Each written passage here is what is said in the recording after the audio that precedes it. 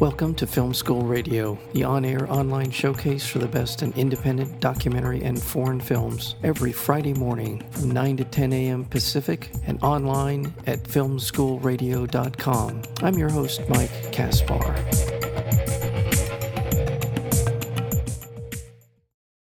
Two brothers come across a donkey in the desert. Strangely, the animal is wearing headphones over its ears.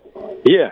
Yes, and that is kind of the opening to this terrific, wonderful, actually, live-action short film that was been nominated for an Academy Award, and the film is called Nefta Football Club.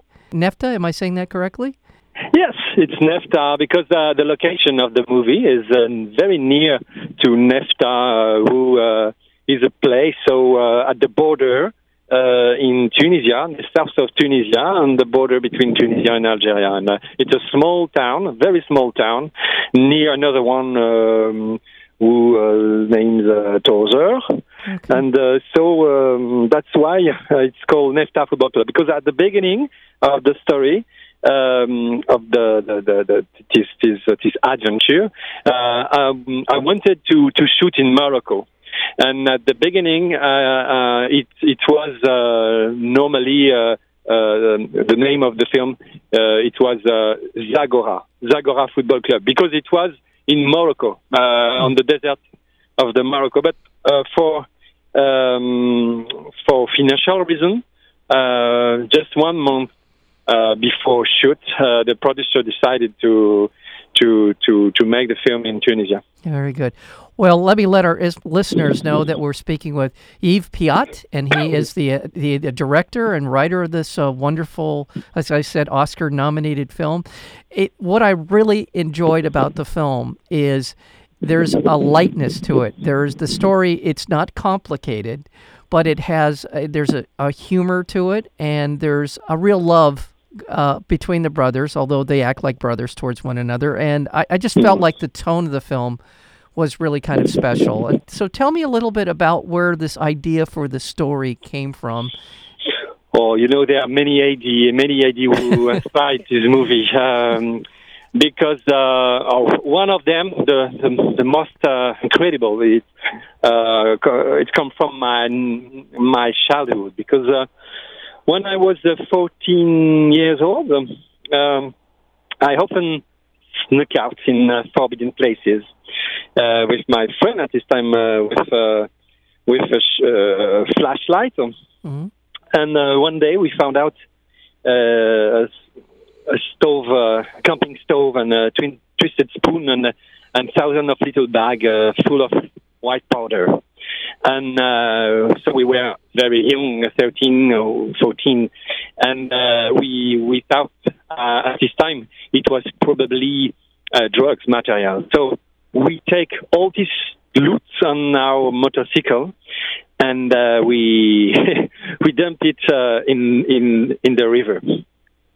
So it's a little bit crazy, but it's real. Well, under the circumstances, I would treat it like it was on fire myself. I would not have wanted to have anything to do with it, so yeah. I can understand why you would want to do that. Well, again, because we were children, so yeah, yes, and we yes, at this time we don't understand what we're doing. Okay. Well, the idea. Where did you come across the idea to put? Because it's a very funny part of the film is there are these headphones on this burro, on this donkey, and the donkey's just cruising right along, just enjoying itself, and that's sort of how everything kind of gets started in the story. That's a great device. I liked what you did there. Yes, yeah. You mean where it's come from? Come from a real story too, because I met a smuggler, a brother of a friend of mine, and he told me smugglers usually do that, but they record whistle and not music as presented in the movie. But I found it was very very funny to bring this misunderstanding, So it's come from a real situation. Yeah.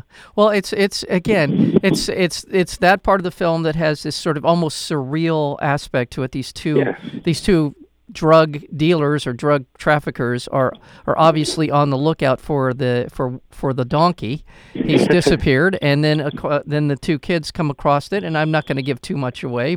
The film has been at a number of film festivals. It's won a lot of awards.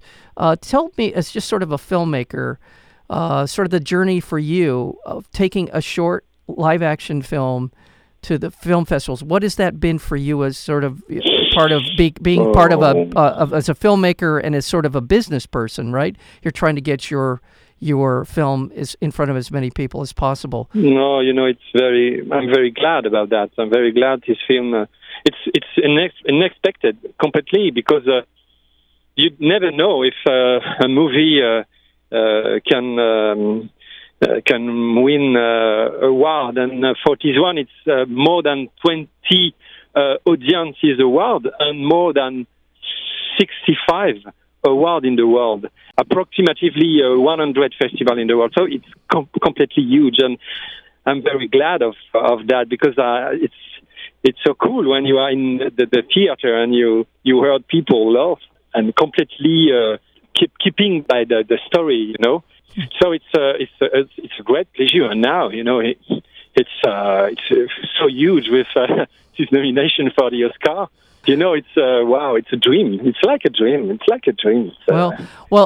I really, again, it's a fun film, and it deserves the recognition that it has gotten.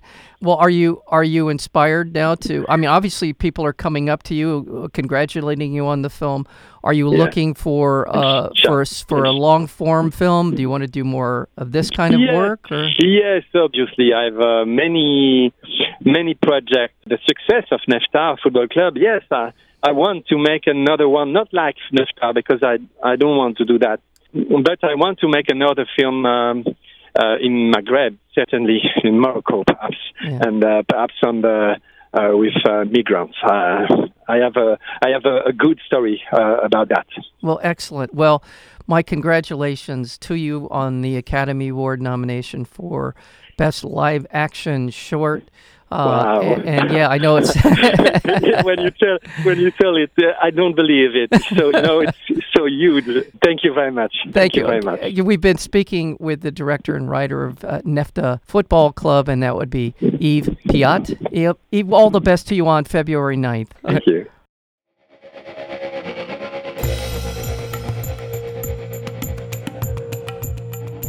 You've been listening to Film School Radio, the on-air online showcase for the best in independent documentary and foreign films. You can find out more about the program at filmschoolradio.com. I'm your host, Mike Kaspar.